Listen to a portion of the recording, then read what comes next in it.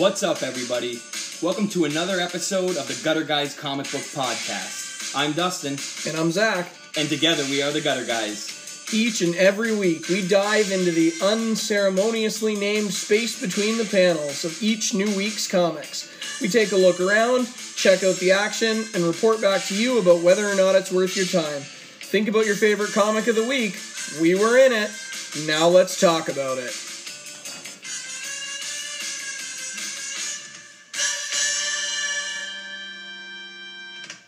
Hey guys, Dustin here. Just want to say thanks for tuning into the second episode of the Gutter Guys podcast. Zach and I are having a ton of fun with this. It's been a great week so far. We just had Comic-Con, some new movie trailers are dropping. There's tons to talk about. As always, there's tons of issues to get into as well. Oh yeah, it's been great this week. So Dustin, you want to dive right in? Absolutely. All right. The first number one of the week we're going to be talking about today is Infinity Wars #1 from Marvel Comics. This has been an interesting road. We've had a lot of Infinity Wars tie-ins. We've had the Countdown issues. We've had Infinity Wars Prime last week, and we are finally here at the beginning of this new major crossover event. And it really felt like a major crossover, eh? Yeah, it feels very big, feels very large. A lot of faces in this issue. There are a lot of cameos. A lot of people are involved here. Those Infinity Gems, stones, whatever you want to call them, are all over the place, and it's really interesting to see them all come together after so much lead up between Doctor Strange saying, no, we can't bring the Infinity Stones together. Oh, we have to bring the Infinity Stones together. And finally, we get the Infinity Watch all in one place to talk through what the heck is going to happen next with these stones. Some big reveals in this issue. We finally find out who Requiem is. We don't really want to talk about it because we're not going to spoil it for you. We want you guys to go and take a read through. We'd love to know what you think. Hit us up on Twitter. Let us know what you think about the Requiem reveal. But Dustin, what do you think about the issue overall? Yeah, a lot, like you said, a lot building to this, and it feels like a big issue. It feels true to the size and weight of the event that they're building into with all these with the Infinity Wars. I like the idea of the Infinity Watch. That's cool, you know. We looked at a little bit of themes with this, with Justice League Dark last podcast. The idea of sort of a common enemy where heroes and villains are having to come together because you got to protect the stones. So, you know, there's no world to conquer if it just gets completely destroyed. Like you said, the reveal is big. We won't give that away, but please let us know what you think. And, yeah, for me, a great issue. I enjoyed it. I'm going to be totally honest here. I mean, I don't read a ton of Marvel, so when I came to the first couple issues of Infinity Wars Countdown Prime and now Infinity Wars #1, I legitimately thought they were bringing together the stones into a watch, like a timepiece.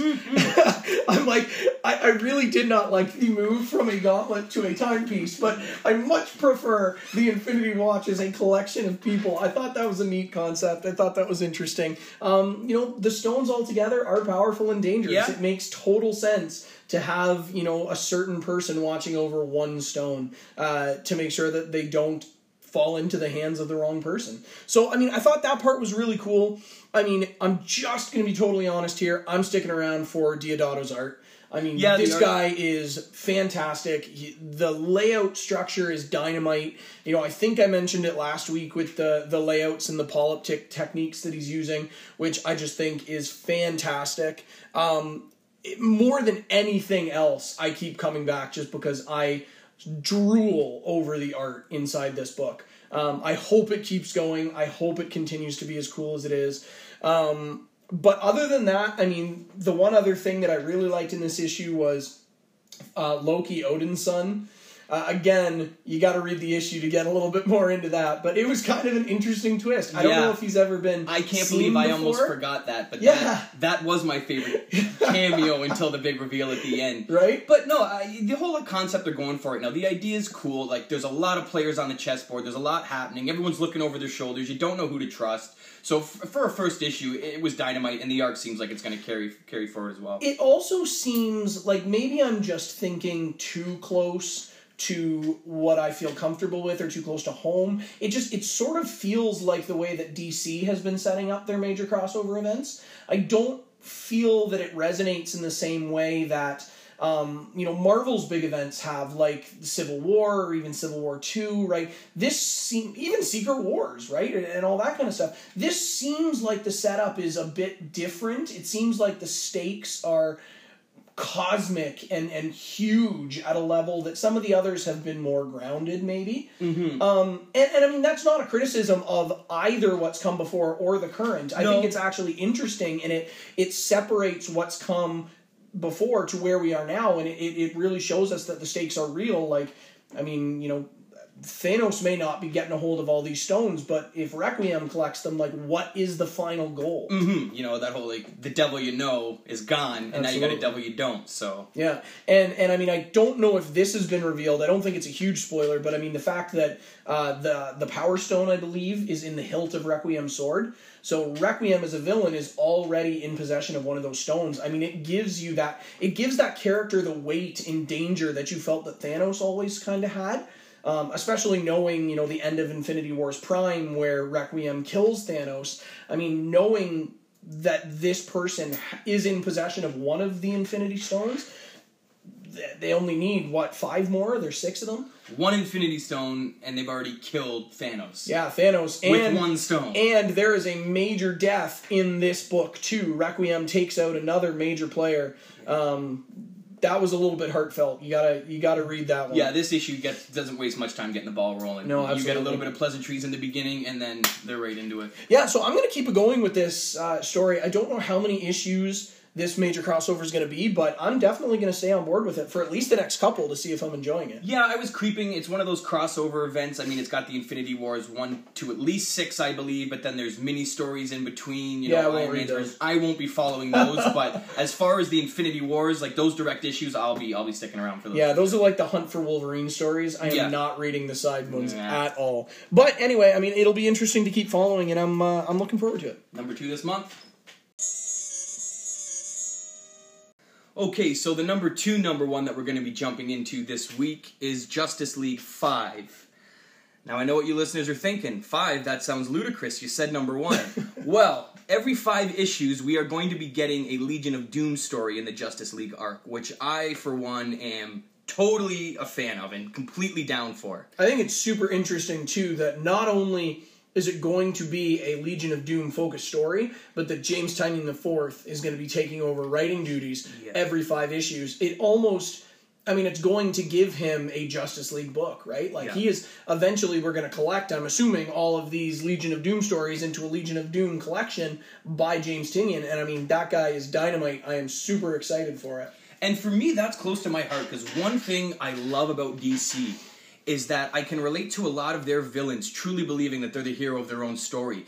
And I have a love for Sinestro, guys like that can blur the line. And I really like to read, you know, what have the Legion of Doom done behind the scenes before they jump on page and are confronting the Justice League. They're an interesting group of characters to me with Black Manta and Cheetah, Lex Luthor, Sinestro, the usual suspects. I really like to hear what they have going on when they're not just fighting the Justice League. See, and I think, I love that you said that, because I totally agree, but one of my few criticisms for this book, and there aren't a ton, because I did enjoy it, but one of the few criticisms that I have right now in both Justice League proper and this first issue is that it's really Luthor, Sinestro, and Grodd heavy. It is, yeah. There are some other villains on this team that I'd like to know more about, or I'd like to see more from. Black Manta. Barely seen Black Manta. I was just about to say. He's always been one that interests me. Cheetah is a member of the Legion of Doom. Cheetah's going to be the main villain in the new Wonder Woman movie. Let's get her front and center. Let's start doing some stuff here with them.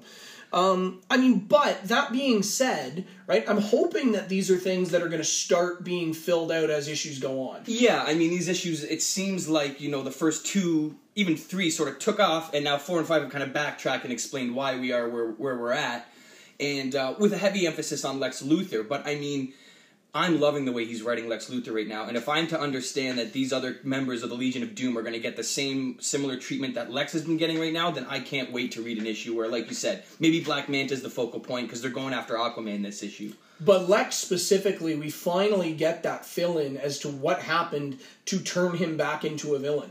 The jump from No Justice, where he was a hero, to, you know, the Scott Snyder's Justice League story where he's the main villain again. I mean, it is good. It's believable. It is totally believable. I mean, in a comic book sort of way. I mean, the reveal of where Luther gets his information from and why that actually changes him, I fully believe that's his character. Yeah, I mean, he is pompous. He is full of himself. It is 100% believable that would cause him to about face and turn back into a villain after being a hero for a long stretch. Well, it's his ego. I mean, that's his Achilles heel. Like, as soon as that thing starts getting stroked, he'll do whatever he can to keep it going.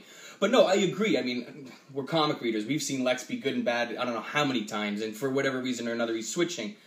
But this is a new, good, original idea. I like it. It makes sense to me, and I haven't seen it done before. So I can't wait to keep reading. I'm enjoying this, and I love the idea that Legion of Doom is getting an issue every 5. That's great. I think it's great. It's nice because you're not forcing the readers... I mean, twofold, right? You're not forcing the readers to fork out more money for a Legion of Doom book that they have to read alongside Justice League. It's being fit inside Justice League proper. And then on top of it, it gives Tynion the room and space to really build the Legion of Doom mythos within the Justice League mythos. So we don't have to worry about continuity things going on or this Legion of Doom issue happens in between Justice League 3 and 4. It's like, no. Every 5 issues. Here's you read your Legion 4, it's like, so by the way, that's what the Justice League was doing. Here's what the Legion of Doom was up to in the meantime. And I mean, I don't know about you guys, I don't know when, you were born, what you were watching when you were kids, but I mean, we certainly weren't born when the Super Friends cartoon was incredibly popular, but I mean, I remember watching Super Friends cartoon reruns, right alongside, the old Amazing Spider-Man cartoons, not the one from the 90s, the ones from the 80s, right? Man, I mean, it's super cool. I mean, it's really super cool to see the Legion of Doom, and the Hall of Doom and all that stuff and getting the explanation for it and the reversed parallels that we have between the Hall of Justice and what's going on with the Justice League. It's really cool. There's a really interesting narrative parallelism that Snyder is using to tell this story that I really like. And, I mean, so far... there hasn't been any major missteps. I think this has been a great series. 5 issues strong.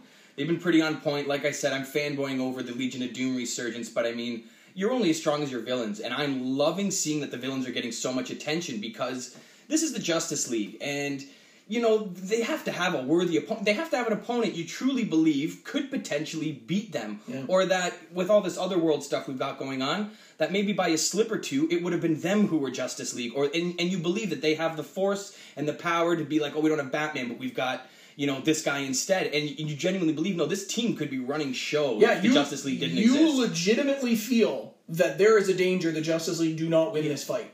Granted, like you said, there's some people like Black Manta, Cheetah's got to get some love. We are focusing on the, sort of 3 so far, but hey, we're only 5 issues in, and this is technically the first one for Legion of Doom, so... Yeah.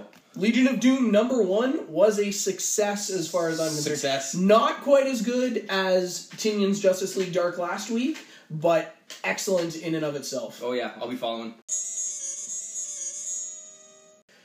All right, ladies and gentlemen, so the third #1 of the week that we're going to chat about is Leviathan #1 from Image Comics, written by John Layman of Chew fame, for those of you that have followed that, and art by Nick Patera. I gotta say, Patera is firing on all cylinders in this book. I think that it was the absolute standout part of Leviathan #1. There are some pages in this comic that I would pay hundreds of dollars to own as original art. The monster, the Kaiju Godzilla ripoff, it looks fantastic. It's actually how I wish Godzilla would look a lot of the time. And I mean, just some of the stuff that's in here, I don't want to ruin too much. Some of the things that we've got going on between Vivian and our main character, whose name is escaping me, Ryan, I believe, at this point. There's just some really cool things happening. And yeah, you got to get to the end of the book for some of the best art, but yeah, I think he does a really, really great job with it. And I mean, Layman is who we know. I think there's a lot of Chew to be found in this comic. For those of you that liked it, I think you'll probably dig a lot of his writing here. But I think, Nick Patera is the standout as far as I'm concerned in issue 1. Yeah, for me, I've got to agree with you that the standout is the art for #1. Like you said, some of these panels are just gorgeous, and especially near the end. The Trump cameo is near and dear to my heart. Somebody is paying hundreds of dollars. I would love a page. poster of just that filthy, disgusting animal, but, you know, Donald Trump it is what it is. If Donald Trump reads comics, he is looking at this page, and he is saying, I want that above my bed. Yeah. Unless it's already there. Who knows? And that's really, the art was, it was the crux of it for me. I mean, for me personally, the story itself, it was almost a little too much, too fast. Like, they tried to cram a lot into one issue, and I'm being introduced to characters I don't even fully understand, and then this is my love interest, and this is the enemy, and by the way, this thing's running around, and in a bit of a sense, the art slowed it down a little bit for me, whereas, you know, the literature would throw a lot at you at one page, but if it's a two-panel thing, the art's kind of directing me, well, this is what's really important. You know, we did give you that tidbit of information, but we'll come back to that. From a comic studies perspective, for anybody out there who's interesting, I find that this book really, it doesn't quite unify the visual and the linguistic the way that I want to see comics being unified. I found that I was either looking to the art to clarify a missing piece from the text, or doing vice versa and trying to see if I'm putting things together correctly. I mean, there's a very, very subtle insinuation that this kaiju monster is in fact a demon when he is first introduced after the big boom onomatopoeia that happens. I mean, we get 666 drawn into the smoke. But, I mean, up until that point, you know, there's some other cool things in here as well, actually, now that I'm looking at it. I mean, there's reference to a beast gym, right? So, like, beast as in, you know, 666, the demon, right? Something like that.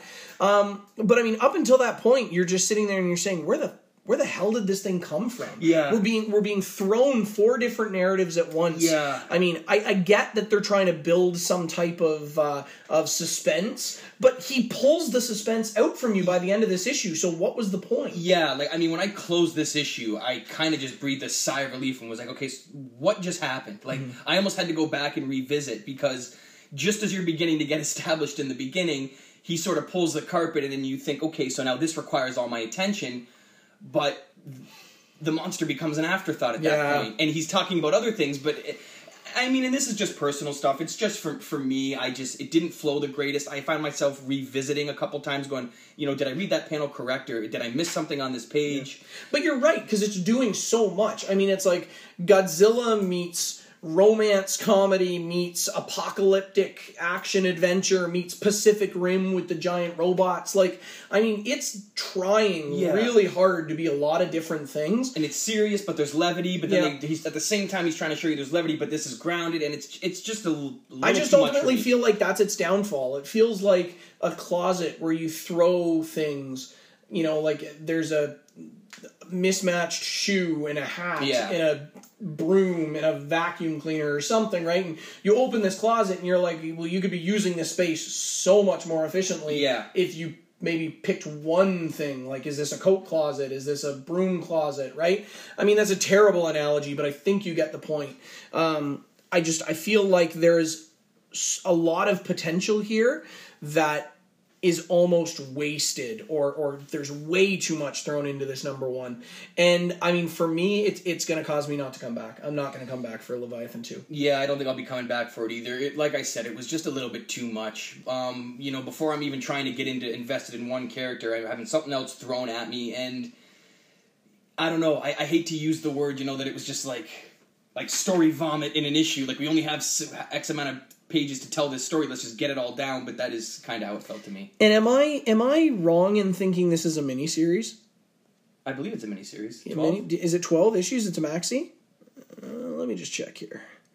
Let's see if it's going to tell me. I don't know that I can find it. Anyway, I mean, you know, if it were a mini, maybe I'd consider coming back, but yeah, I mean, especially if it's a 12-issue maxi, I'm not spending my money on this book. I'll spend it somewhere else.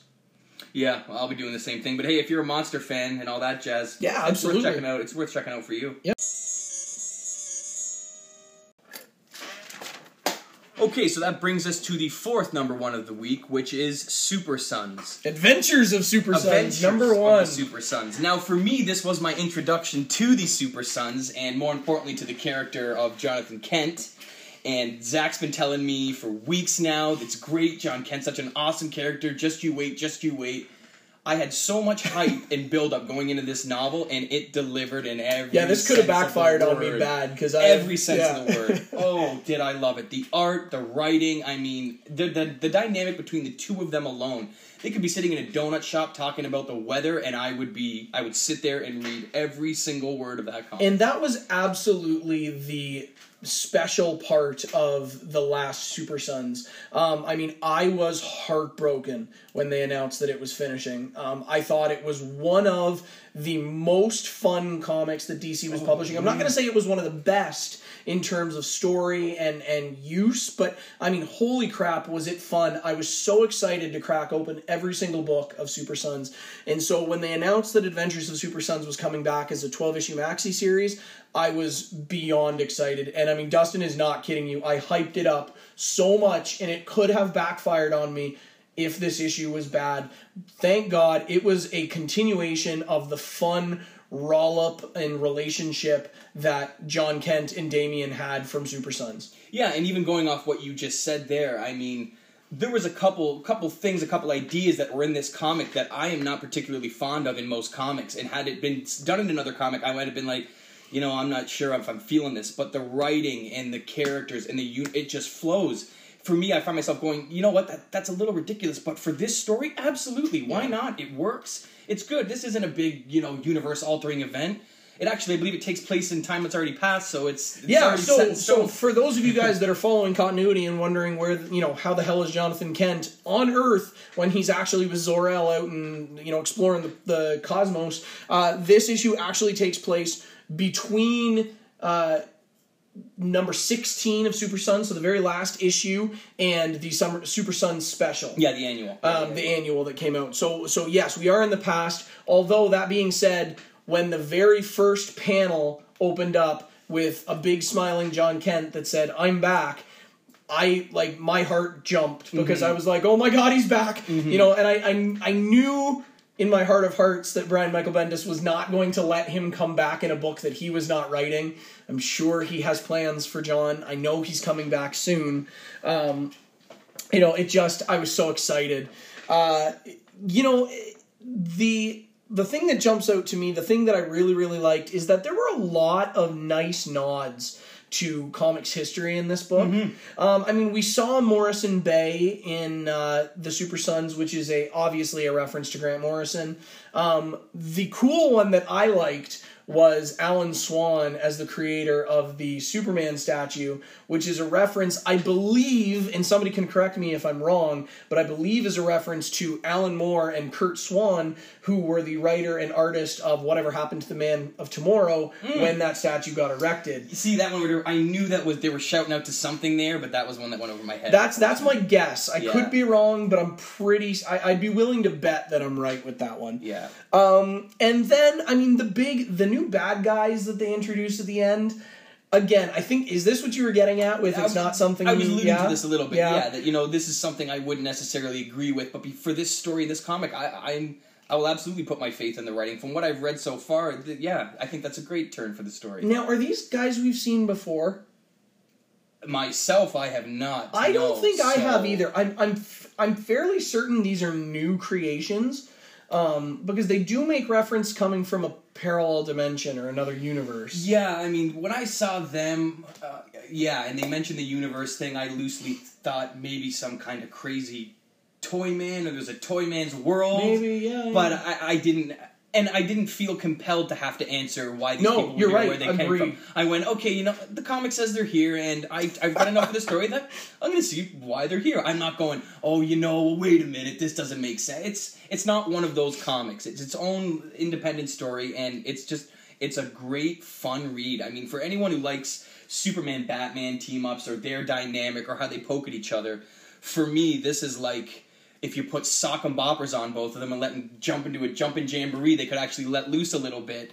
So I have some of them written down here. At one point, Well, I guess I won't read them verbatim, but they do just have... They really understand each other. You can tell the writing, he gets the world, he gets the relationship between John and Superman just as much as he gets the relationship between Bruce and Damian. I absolutely adore John and Damian working together. I'm super disappointed that John is not a member of the Teen Titans. I think the Damian that we're seeing in Teen Titans versus the Damian we're seeing in Super Sons, I mean, Damian in Teen Titans is just a dick for the sake of being a dick.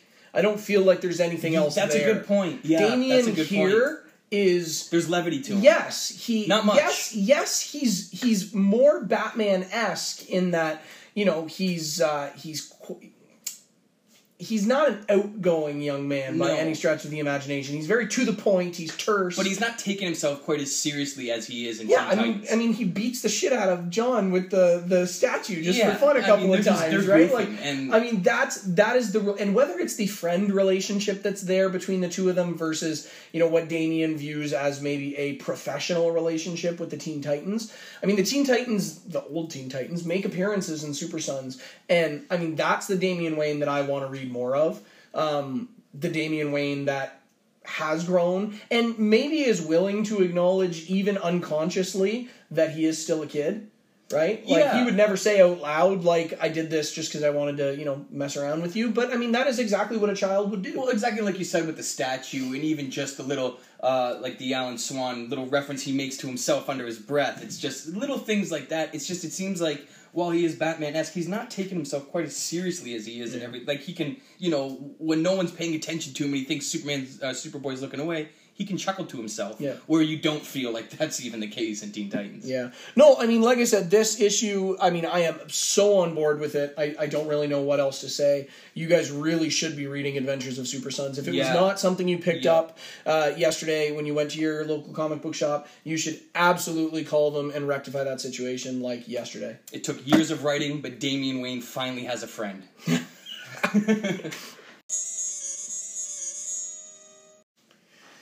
Alright, so moving right along, we are going to talk now about The Seeds #1 from Dark Horse Comics, written by Ann Nocenti, drawn by David Aja. Dustin, I'm pretty sure I liked this more than you did. Yeah, I'm going to be quick on this one, because Zach, I believe he understood it and enjoyed it a lot more than I did. When I read this comic, for some odd reason, this is the first time I've ever said this in the history of reading comics, I felt like there was something wrong with me. Like I was missing something as a reader, because the story was airtight. You know, the tropes and the storytelling was all good. I couldn't find why I wasn't enjoying this comic so much as it maybe just is a personal thing. But the story's interesting to me. The characters were good. It's got to be a personal thing, because I honestly read this comic and thought, like, why am I not enjoying it? What am I not getting from this? I should be loving this. To me, this comic was an exercise in trying to do everything that comics can do and just messing with the reader. I mean, it reminds me a lot of, like, 20th century British literature, where they were trying to experiment with form and mess around with different things just for the sake of doing it, just to see if they could. And I found that there was a lot of that happening, not so much in terms of the actual structure of the comic, but formally there were a lot of weird things going on. I really, really liked the color scheme, which was almost like a sepia tone kind of pullback. That, I mean, it set everything with... I felt like there was a filter over the comic. There was specifically something that the art and the colors were trying to keep from us. And I loved it. It almost was like... and this was a point... Actually, I can't take credit for this. This was a point made by Hassan Otsman-Ohal, who does the panel-by-panel comics and Strip Panel Naked for anybody who watches those on YouTube. The man's a genius. But he made the point that the sepia color actually makes us think that we're watching TV, right? That it's an old TV screen. And to me, when I was reading it, I mean, what Hassan said kind of resounded with me, because when I was reading it, I'm like, there is absolutely a filter here. There is something that we are intentionally being forced to either not see, or that Aja and Nocenti really want to hide. Something between the reader and the actual panel. There's exactly. something there. And so, you know, is the world dark and grim and gritty and sepia tone, or is that the filter that's being put over our eyes? Because there is a mediating process happening when we read comics. I mean, we naturally believe that what we see is what is being represented, that's their world. But why? Why do we believe that? In what reason does the comic have in forcing us to say that is exactly the way that world looks? Think back to Rune World with the story world concepts, right? I mean, when we walked into that comic, Derek Laufman builds that world in a fantastically vibrant and colorful way, right? Is that the world that the characters are seeing in that specific comic? I think it probably is, because there's no other signal that says that it isn't. But this comic does. Whether it's the masks that people are wearing, the gas masks, there is something there that is being hidden from us, and that hooked me from the beginning of page 1 all the way to the end. I wanted to figure it out. And I don't know whether we actually get that reveal by the end, because there is a big reveal at the end. I'm not positive that it's the one that I want answered, but it's part of it. It is definitely leading us towards getting that question answered.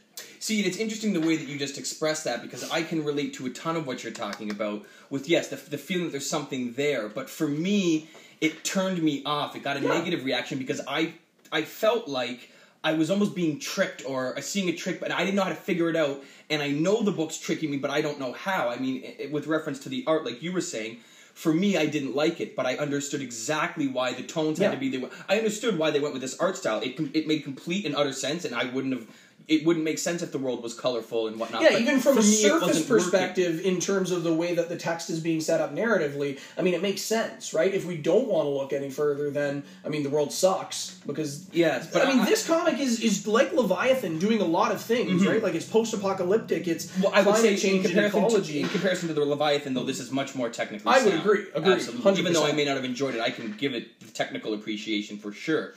And it's just...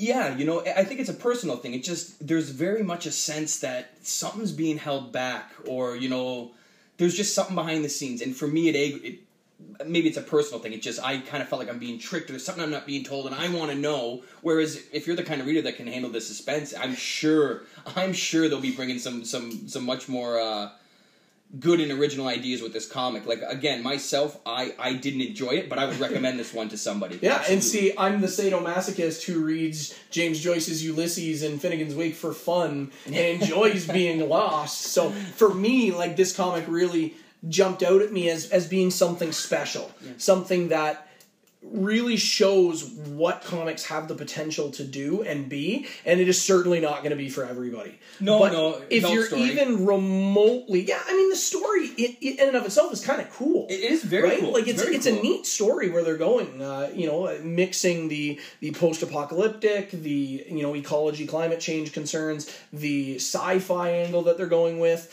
I mean, I like it, even just from a narrative perspective. I'm interested to see where things are going, but I mean, it's worth a pick up if you are even remotely interested in the way that comics tell stories. Yeah, and again, I didn't enjoy it personally, but I would recommend it. And that might sound crazy, but I can just tell from the structure of the comic and the storytelling, it's absolutely worth a pick up for somebody. It just didn't happen to scratch my itch. Yeah.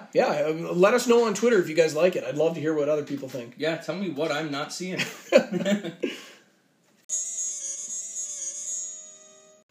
So the last number 1 of the week we're going to be taking a look at is Paradise Court number 1, which is number 1 out of a 5-part miniseries. I gotta say right off the hop, I'm going to be reading this miniseries for sure. I was captivated right from the intro with this one. It's an original idea, original story. I feel the art works just fantastically with the tone of the comic, and not only that, with the writing. I feel they do a great job of piggybacking off each other in this this opening issue for this. The art can carry the literature sometimes, and the literature relies on the art sometimes, and it just flows. I mean, from the very beginning of myself personally, I enjoyed the man on the cover. I had to know. I was like, so who is this guy? Better be in this issue somewhere, and you're introduced to him pretty darn quick. Yeah, and I'm pretty sure we see him a couple of times. Oh, yeah. I'm not, not positive, but we don't know for certain, but there's some insinuations. I'm going to disagree with you slightly here, Dustin. I don't think necessarily that what we get at the beginning is a very original concept, right? I feel like we've seen the darkness under the glitter before. Yeah, okay. Right? The what seemingly looks stainless is actually very terrible and terrifying. I mean, we can go back all the way to Picture of Dorian Gray even to think about that. However, what I do think is different here is the angle that it's taking. Again, we're getting like these college kids who are searching for, trying to meet up with a friend that they haven't seen in a long time. I mean, it's usually with this type of story, I feel like what I've seen is a family moves in and becomes victims. Yeah. Right? Whereas this is almost like, visitors who may or may not even get dragged into what's happening in this community. I mean, if you think about it, it's not like the members of the household whom they visit. Like, Amy is looking to visit her old friend Janie, I believe. Yeah, Janie. And Janie lives in Paradise Court, which is this beautiful, idyllic, gated community. We've already learned that it maybe isn't quite what it looks like. People tend to get lost. Yeah, but, I mean, the thing is that nobody in Paradise Court is saying, oh, you guys should come and do this. Yeah. You guys should be drawn into the... They're literally just hanging out. And it's Amy and the others that are inserting themselves into the situation. So, I mean, in that respect, I think it's kind of interesting. But I do have to agree 100%. I think the art's fantastic. Oh, the art is great. The rendering and design of the big bad that I believe the story is promoting, I think he looks really, really cool. Just even throughout the issue, there was a lot of great just suspense building with the writing, but then just the art from little things like characters saying something and then shooting each other a look in the next panel with no dialogue, or somebody in the background, or somebody giving someone the hairy eyeball. It was all little things that... There's a lot of detail in There was a lot of detail in the art. I'm sure I missed some things, to be honest with you, and I thought I was picking up on some stuff. And Amy clearly has something hiding in her closet. Yeah. Apparently I like closet metaphors today, but, there have been a couple of references, even just at the beginning of the book, where they're talking about, Amy trying to escape something from her past. Yeah. I'm wondering if there's clearly going to be a connection to Paradise Court at some point, I think. But, I mean, it's interesting just to start considering what that might be. We know that, I'm assuming that Amy is second year university student. Yeah. They're on spring break. Yep. They're their last year, because they were saying this is it. This is for all the marbles. Their last big hurrah. So, I mean... It's been at least 4 years since Amy has seen her friend. And I'm pretty sure it references exactly the number, but I don't remember what it is. But I'm not 100% sold on it, but again, it's a 5-issue miniseries. The art is really great.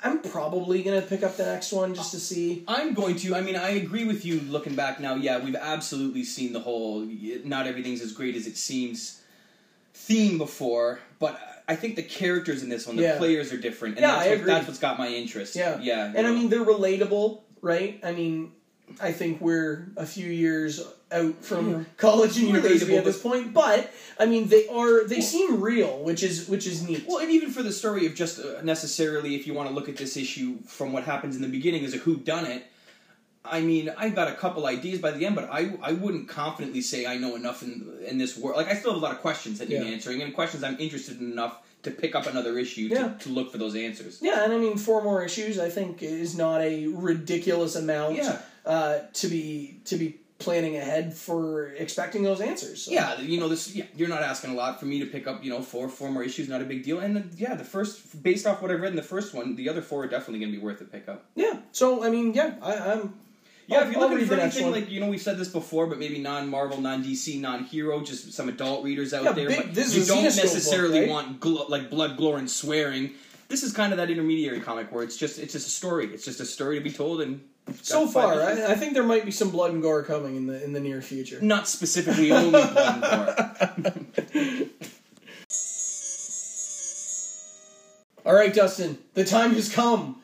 We need to decide on our number one of the week. I don't know. I feel like this might be tough for you.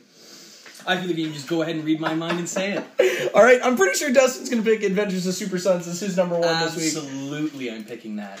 You know, this was hard for me, guys. I absolutely loved Seeds #1. I thought it was fantastic. But that being said, if it had come out on any other week, I can almost guarantee you could bet your money that it would be my #1 pick. Mm-hmm. But when it comes out alongside Super Sons, there's just no way. I mean, I get giddy and excited every time I crack open a Super Sons book. I mean, we've been tinkering with this podcast for about a month now and doing some reading, and you said you felt that Justice League Dark had been the best thing you've read so far. This is my #1 nominee for the best thing I've read in this last 4 to 5 weeks of comic reading. I just can't say enough good things about this issue. The stories, I want to go home and read it. I wish just to tell you how good it is, I could just sit here and read it to the podcast. But and I feel, I didn't mention this when we were talking about it, but, Damien's little discussion with his teacher about his extra credit project. I mean, I just finished my MRP, finished my major research from a master's, and, I mean, Damien submitting a 1,200-word paper in grade school, college-level thesis, just pisses me off. It was like a bonus question, too. It was like a bonus question. It's like, I wanted a paragraph. Yeah. You gave me a 1,200-word college-level thesis. And it's just great. I mean, if it was an independent Damien story, it would be cool. If it was an independent John Kent story, it would be cool. But the fact that they are together going through whatever the hell it is that they're about to go through, it's going to be great. Hit us up on Twitter. Let us know what your number one of the week was. Let us know if it's Adventures of Super Sons. Maybe it's one of the other ones. We'd love to hear from you. Okay, so now we're going to be diving into only a handful of continuity issues this week. There was a lot of #1s, so we don't have a ton. We've only got 4 to go through. 4 that are worth going through. 4 that are worth going through. But the first one we're taking a look at, and one that I enjoyed, is Immortal Hulk #4. First of all, we got to say Sasquatch and Department H shout-outs. Love getting that Canada love. I just want Alpha Flight back so bad. Now, for some Hulk fans, they may not be loving this current arc, but for me, I'm really enjoying it. It's a lot different. It's a more grounded story for the Hulk. There's been a lot of cosmic stuff going on with Marvel and all the Infinity Stones, and everything seems like these giant, huge, weighted, world-ending events, and having a grounded story with the Hulk and Bruce Banner is very interesting to me right now. I feel like it's been a while since we visited the Bruce Banner-Hulk dynamic. Yeah. And it's from a different angle. Probably since Jason Aaron. Yeah, which I'm enjoying. 6 years ago. Like a horror perspective. I'm not necessarily reading Bruce Banner narrating himself in an issue or narrating the Hulk in an issue. I'm getting perspectives of other people and what it's like to live in their world where there's a Hulk running around. Yeah. And I mean, from Sasquatch coming in himself to try to come over and help the cause because of his history with Bruce Banner. Yeah. This issue pulled some stuff in which I like. Again, I was going to say, it's a pretty simple, grounded story for me, but I don't need much more in the Hulk right now. Yeah, I feel like I feel like such a hypocrite. I mean, I have been one who really didn't like the direction that Ewing was taking the Hulk. I mean, not that I haven't liked the story, because I think he's doing a fantastic job, and the horror aspect is interesting, but there were this isn't the Hulk that I want to see. I want to see, building, destroying, smashing Hulk, right? Mm-hmm. That's who the Hulk is to me. He's not the guy that goes in and deals with a standoff in a church, with a bad guy, or like, even this kind of stuff. So, that being said, I feel like a massive hypocrite when I think it works with Lankowski and Sasquatch. But, I mean, honestly, the characters are different, right? Yes, they have similar histories. Bruce Banner has his gamma radiation accident. Lankowski tries to replicate that and becomes the Sasquatch. The difference that I find is that the Sasquatch always had that aspect of the mythical or the magical with the Tanarak demon.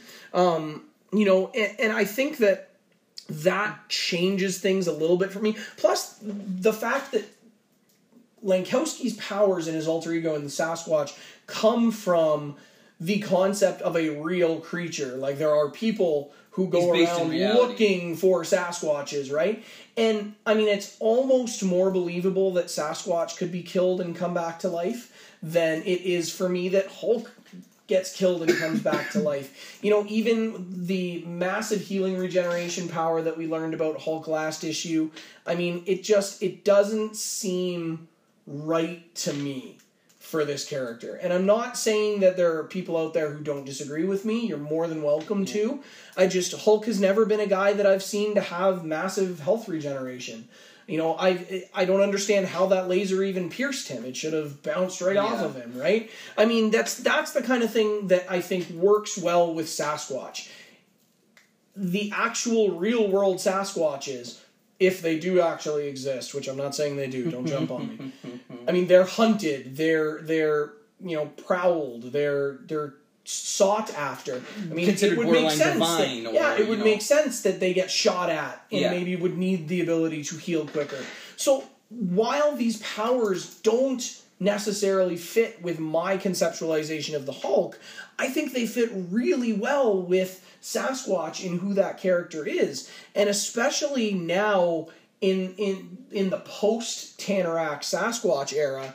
I mean, Sasquatch needs a setup for his powers, right? He needs a renewed origin or a renewed place to start. And if this leads to an Alpha Flight or a Sasquatch standalone miniseries or something, I mean, hell, I am so on board, because those are characters that I love, and those are characters that I really want to see more of in the Marvel Universe. I know that they're searching for Wolverine right now and stuff, but I mean, that's a Wolverine-centric mini-story. Don't even get me started on Wolverine. We'll talk about him eventually, I'm sure. But I mean, like, it was good. That's about all I can say. It was good because Sasquatch is in it. I will keep reading. Believe me, I planned on stopping after issue 1. The fact that Ewing has hooked me all the way into issue 5 at this point kind of pisses me off when I plan to drop the book.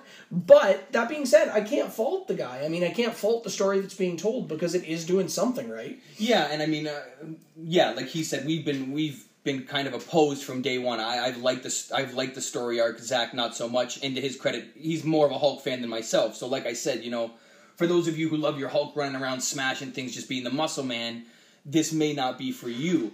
I mean, from my perspective, once you make the Hulk immortal, there's really only so many stories you can tell with him. Yeah, that's a great point. To my surprise, this is a good story and a grounded story. It doesn't necessarily focus on the fact that he now can't be killed. There are other things going on that are more important than that, and like with the introduction of Sasquatch, it's been cool. Like I said, there's really only so much you can do with an all-powerful being who's now also immortal. And the fact that I'm getting a grounded story with some heart that flows well is going good for me. But so now, I mean, Sasquatch is immortal too then. Is that not the implication they're making? Is it really so awful if next issue they just beat each other to death forever and ever and ever and never die? So every issue moving forward of the Immortal Hulk is the Immortal Hulk versus the Immortal Sasquatch? My Hulk knowledge would be, like, I made a joke to Zach before we started the podcast today. Well, next issue is the Hulk just going to completely smash into pieces, and then we never see Sasquatch again. And for me, that's a familiar Hulk trope. I don't think that'll be happening in this issue. I don't expect the Hulk to just pound this one away and then we get another name drop. I wouldn't be surprised if we just don't see a fight at all. If Lankowski doesn't just... I don't need to see a fight. I was just saying that I don't need to see a fight. Yeah. And honestly, I don't really want to see a fight. No. I would rather see Lankowski take back control of Sasquatch and... sit down and have a conversation with Bruce. Show him some of that Canadian inner peace and, some of that serenity of the mind that we got here. Yeah, so I will be reading issue 5. I definitely will be. All right, Batman number 52 is the next book we're going to talk about. I don't think there's a ton to talk about here. It was a good book. Second part of the Cold Days arc that Tom King started with 2 weeks ago in Batman 51. There's a couple more references to the wedding and, to Batman maybe not being in his right place when he confronted Cold. But I have to say, the one part that I think is really cool here is that we actually have Bruce Wayne doing the investigation for Batman inside the system. Yes. He's literally in the system. Yeah. And because he is stuck there, that doesn't mean he's going to stop being Batman. That doesn't mean he's going to stop investigating. Yeah, I mean, what we're familiar with Batman, it's like he's walking around as Bruce Wayne, and the Batman personality is ready to just tear itself out, and that's the dominant personality. And here we are seeing Bruce Wayne in an environment where almost he has to analyze and look at the Batman personality, and we're seeing the Bruce Wayne side do that just as meticulously and ferociously as he would if he was Batman hunting the Joker. Yeah, because I mean, I think it's kind of a cliche at this point to say that Bruce Wayne is actually Batman's alter ego. Yeah, right. That Bruce Wayne is actually Batman. Yeah, right? He's the disguise. Yeah, if he could have it, he'd be running around in black tights all day. But I mean, I think that Tom King has taken a very interesting approach here. It doesn't come off as cliche. It doesn't come off as silly or even unbelievable. It comes off as very interesting. And, you know, the way that the entire group of jury members are all against him. Yeah. You know, trying to say, no, Batman is awesome. Batman is infallible. Batman knows what he's doing. Yeah. And Bruce Wayne is saying, you people are insane.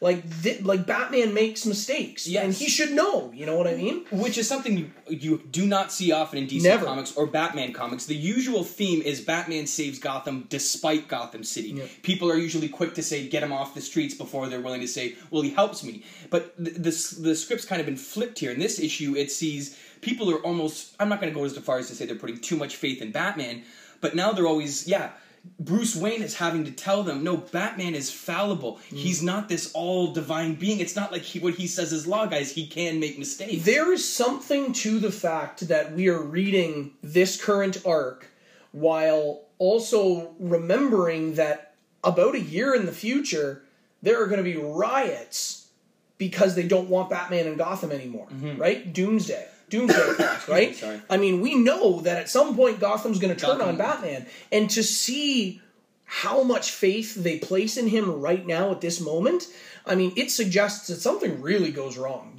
Something bad is coming. Well, it's also interesting to me, too, how, you know, you'd figure as Batman, all he's ever wanted is that the city would just back me. I can handle this stuff. And now that the city's behind Batman, it's almost made him skeptical. That he's like, well, wait a minute, you know. This isn't... He's having to poke holes in his own facade, which is just an original dynamic to me. It's like he's having to nitpick Batman. He spent all this time building this mythos. He's immortal. He's a bat. He's a vampire. He's a spirit. And now he's the one who's having to poke holes in it. Yeah. And I mean, the points that he's trying to get across to these people or that he's trying to have them think more critically about, I mean, they're points that I think Batman, in his absolute top 100%... completely emotionally supported, emotionally, man, I don't know what I'm trying to say here. If Batman was at the top of his game, maybe he wouldn't have missed the fact that, you know, the coroner didn't pick this up. Maybe he would have realized, you know, why didn't the coroner catch this? It would have been a thought in Batman's head, but with everything going on with Catwoman and not getting married, I mean... It is believable that he would have jumped to a conclusion without actually thinking it through all the way. I hope that actually came across clearly while I jumbled my words out there. No, and now we're seeing him have to be the one to analyze it. I mean, he may not have even made a mistake, but he's the one leading the investigation into the possibility that he may have made a mistake. Yeah. And I don't... For me, it seems almost in this issue, and it could just be me putting something in that's not there, but there's this subtle undertone that fear is a big motivator, and almost like Bruce Wayne or Batman is feeling a little bit of fear for the first time. I mean, the idea of fear, we see, naturally Batman's fear, or Bruce Wayne's fear to get the wrong person.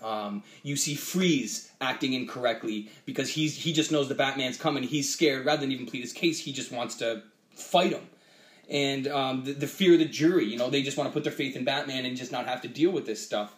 And it's interesting for me to see that he's almost feeling fear or a little bit of doubt for the first time where Batman's the guy. It's his way or the wrong way. You know, when is he ever really questioning, of all people, himself?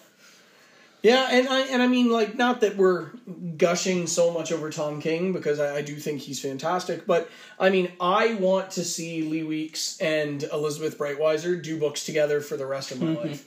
I mean, she is a phenomenal colorist. I think that she accentuates Weeks' work in an amazing way, and I think the book is just gorgeous. The two of them together are a team that I mean, she's fantastic in and of her own right, and she's literally all over the place right now.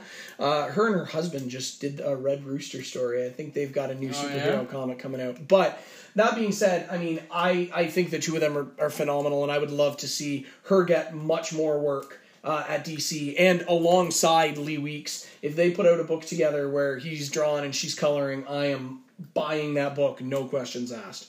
Yeah, I mean, for me, this arc or these issues boiled down. The first issue for me to tee this arc off was a well-oiled machine, and this one does nothing to deter me from that thought. It's still moving along. I mean, I wish I could gush about it more, but I need the next issue before I can start. I don't have enough pieces, and I don't know enough of the puzzle yet, unfortunately. Yeah. I mean, I don't think this is going to stand out in the pantheon of Tom King Batman stories in the way that The War of Jokes and Riddles, or, I mean, even The Gift, you know, maybe in the wrong way, but even The Gift has stood out.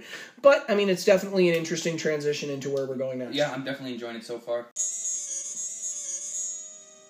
So another issue we're going to be diving into, but not spending too much time on, is Captain America #2. Yeah, and full disclosure, I didn't read it yet. Yeah, I mean, I read this one, but it didn't do a ton to sway me. It's only #2 out of the new story arc, but I think I'm officially giving this one more issue. There's enough here that I'll give it one more, but it's a lot of the same. It's a lot of, you know, familiar but different. Cap's a man on the run again. You know, he's fallen from grace. He's got to win back the love of everybody and the old school Cap. And he's contending with some perversions of himself, if you will. And it's just, I've seen it before. It's been done before. The art isn't anything to write home about. I mean, my biggest takeaway from this issue, to give you an idea, was I was just curious to see if is Sharon old. I couldn't tell in the art. I mean, the art had it. That was the biggest thing I took away from this issue. And it's not to knock Captain America. It's just not necessarily for me. It's a little bit too much of the same. Yeah, I'm still bitter about the whole Secret Wars thing. The Hydra Cap. I know Hydra Cap is still around. I know that, you know, Steve dealing with the fallout of that is going to be a major part of this book. I mean, that was introduced in issue 1. I mean, I will read issue 2.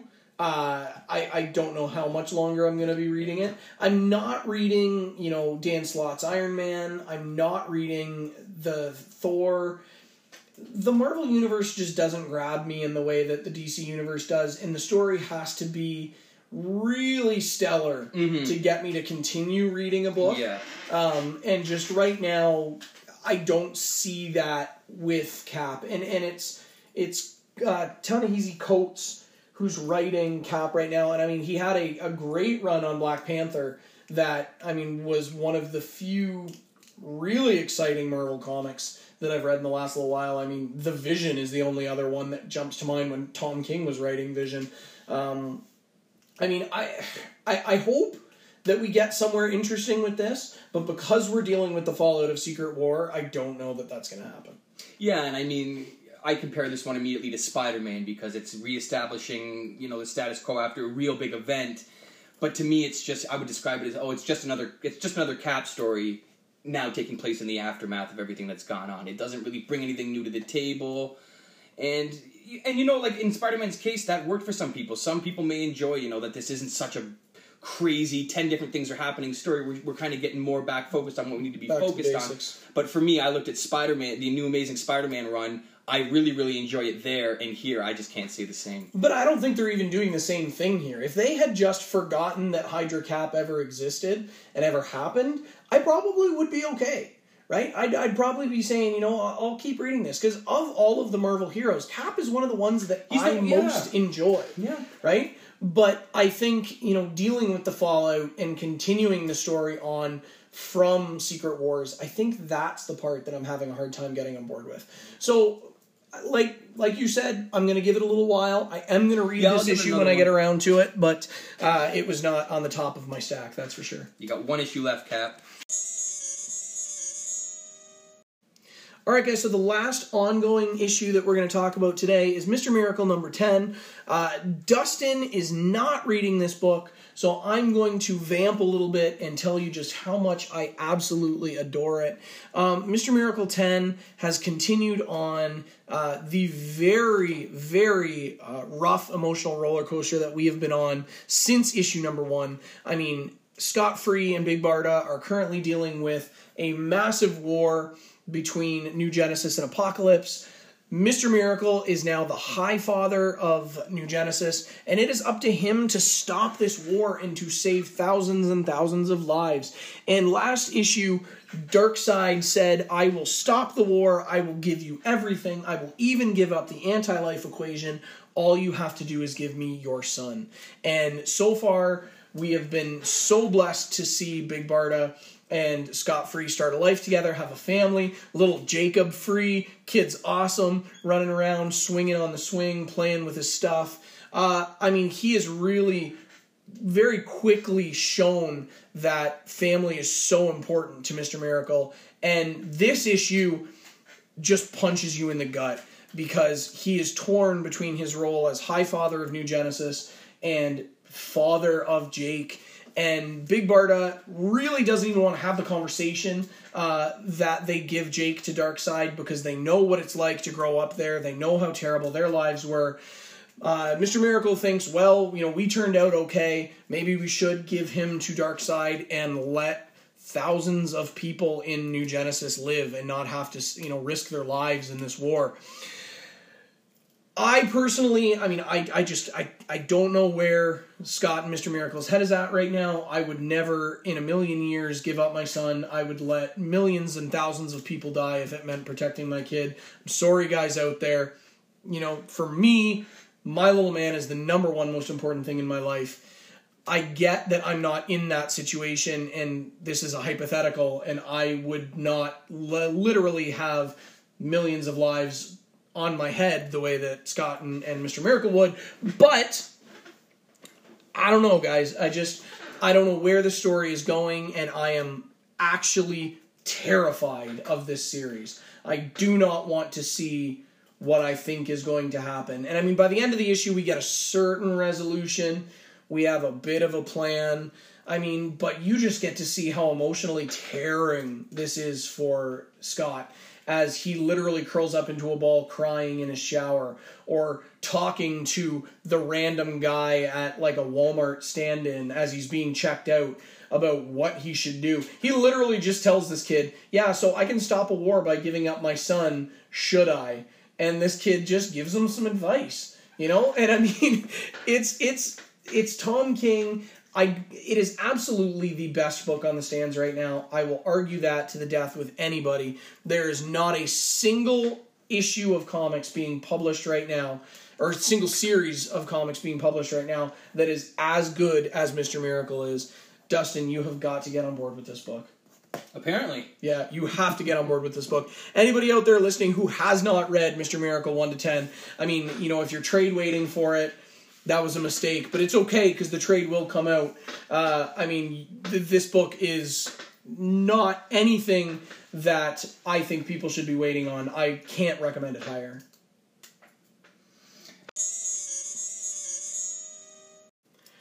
Alright, so now that I'm finished gushing over Mr. Miracle, it is time for the What You Readin' section. Dustin, my friend, what you been reading this week? Well, in almost a blasphemous way, I had never picked up Superman Red Son before, so I did myself and my fandom a favor, picked it up and read it, and I have to say I loved it, I adored it. This had so much more to it than just simply a Soviet-era Superman, and I mean, that concept alone is enough clearly to interest me to pick the book up. I thought they could run with that. But there are layers to this. I mean, it's more than just alternate versions of everybody. Superman himself really isn't too far removed from the Superman we all know and love. I mean, personality-wise, it's not like he landed there and immediately got brainwashed and just became Zod. He's still Clark Kent. He just happens to fight for another flag. And there's a ton in this comic. I mean, this comic looks at society, the relationships between, largely Superman and Lex Luthor, but Superman and his effect on the world. Where would Batman be without him? Wonder Woman. who both have fantastic cameos. Hal Jordan's cameo in this was one of the sweeter points for me. I didn't know he was coming along, and he doesn't get a ton of time, but the time he gets is very interesting to see. But for the most part, it's very cool to see Superman really embracing and adopting a leadership role, being told, you have to lead us, you have to guide us, so figure it out. There is no other option. You're going to become the leader, you're gonna make the motherland great, and you're gonna unite the world, and everything will be great under Superman's banner. Which is such an interesting thing. Like, it's perfect timing for you to be reading that specific comic right now when you think back to not Justice League, Superman. Right, Martian Manhunter is slightly insinuating, maybe you should think about taking over here. Yeah, and this issue too, like, again, he doesn't come down as like Zod. He still takes some poking and some prodding. In the first issue, he actually says he will not be taking, I will not take over for Stalin. I'm not going to lead the party. But circumstances, things unfold, things happen, and he has to. And it's interesting to see, him thrust into that role and how he manages it. Potentially there can be too much of a burden on the Man of Steel. You don't think it could be, and you don't think it could be and manifest itself in the way that isn't just a giant doomsday enemy. This is society, this is everyday life, and these are the things he struggles with. You remember, he's an alien from another planet. Just because he happens to be a very human in the DC world, I mean, he's more human than Batman, for God's sakes, and the guy's from a different planet, but it's great. It's cool to see, and I can't say enough without giving too much away about the ending. The last couple pages of this comic blew my mind. The way everything comes together between the dynamics of Lex and Superman, and on a larger scale, how that truly could potentially affect the DC universe. That ending just about left my jaw on the floor. And if for nothing else, if a Soviet Superman to you is just the worst thing you could possibly stomach, for the ending alone, you need to pick this up and give it a read. Yeah, I mean, I think that is the brilliance of Mark Millar's concept, right? Is that we immediately associate Superman with truth, justice, and the American way. Yeah. He is an alien. He is not an American, right? He is Kryptonian. He is not American. Yeah. And yet, we immediately think about American ideals when we think of Superman. And so, it is so interesting to consider what would actually happen if Superman didn't have those ideals. What if the man who fights for democracy in the American way was actually a communist, or a socialist? It's a very and not evil. Still the same Clark Kent we know and love, except he fights for these things instead of truth, justice, and the American way. I mean, it's been years since I've read Red Son, but that is one thing that I remember standing out, was that I didn't feel like they vilified. It threw me off. Communism in the beginning. Soviets, in the beginning, when Superman's narrating, it threw me off. I was like, this sounds way too much like the Superman I know. This is supposed to be an Elseworld story. What the hell? But it's an Elseworld story in more than the sense of just, here's evil Superman, or here's no, Superman is still the guy we know and love, truth, justice, but the Soviet way. Yeah. And how does society react to that? What if he's carrying somebody else's flag? And I mean, that with the Lex Luthor had so many layers to him in this. I found myself hesitantly cheering for him at some points. But, I mean, I do not want to spoil the ending, guys, but it's one of the biggest twists that I've read in a long time, and I did genuinely not see this one coming. Yeah, so you liked it? Absolutely, I liked it. I recommend it to all. It's one of the few Superman stories that I've read standalone. I think Brian Azzarello and Jim Lee's For Tomorrow is another one that you should put on your list. I've read For Tomorrow. Have you read it? It's so good. Yeah, actually, my Superman doesn't stray too far away from Azzarello and Michael J. Straczynski. Outside of those two, I ran Superman for all seasons. I haven't read a ton of Superman. But as far as Elseworld stories goes, and just, again, seeing the Man of Steel we all know and love, but in a different environment. And he's not evil. He hasn't done a complete 180. He just happens to fight for somebody else now. Yeah. Is a great concept and goes so much farther than you'd think it would. Yeah, I think I got to revisit it. I got to read it again. It's been a long time. And it's always great to see Elseworld Batman. Any Elseworld Batman is fantastic to come across. He's always got some kind of snippy one-liner, and he makes his presence known in this one for sure. Beauty.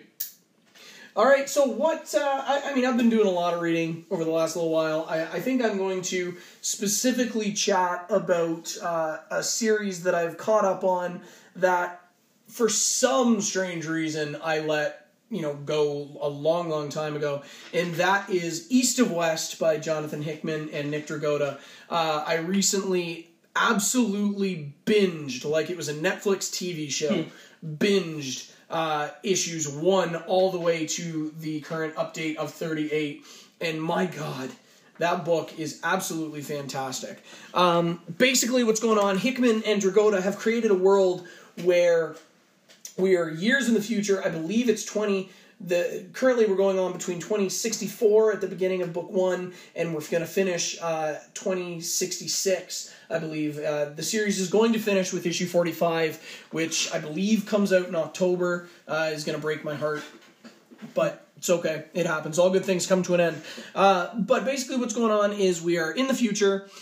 We are coming close to the apocalypse. The horsemen of the apocalypse have arrived on Earth, and they are ready to bring about the end times. The world has been split. Well, America has been split into different countries within itself. There is the PRA, which has New Shanghai in it. There is the Endless Nation, which is run by tribes of Aboriginals. The Confederacy, there is the New Democracy or the New Republic of Texas. It's some very cool stuff. And all of the leaders of the world come together to form a secret sect called the Chosen. And their job is to serve the horsemen and bring about the end of the world. Yes, that is a concept that we have seen before, a secret sect working within a government body.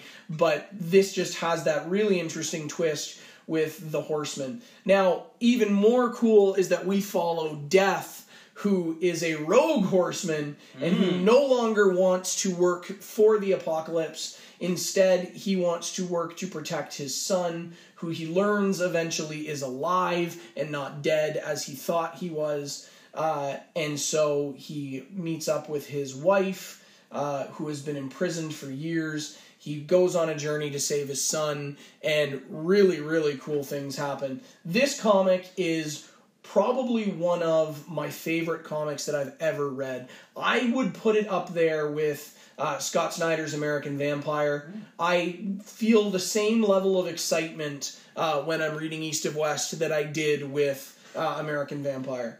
And it's really cool. It's like a sci-fi Western. There's a lot of Western influence in the story.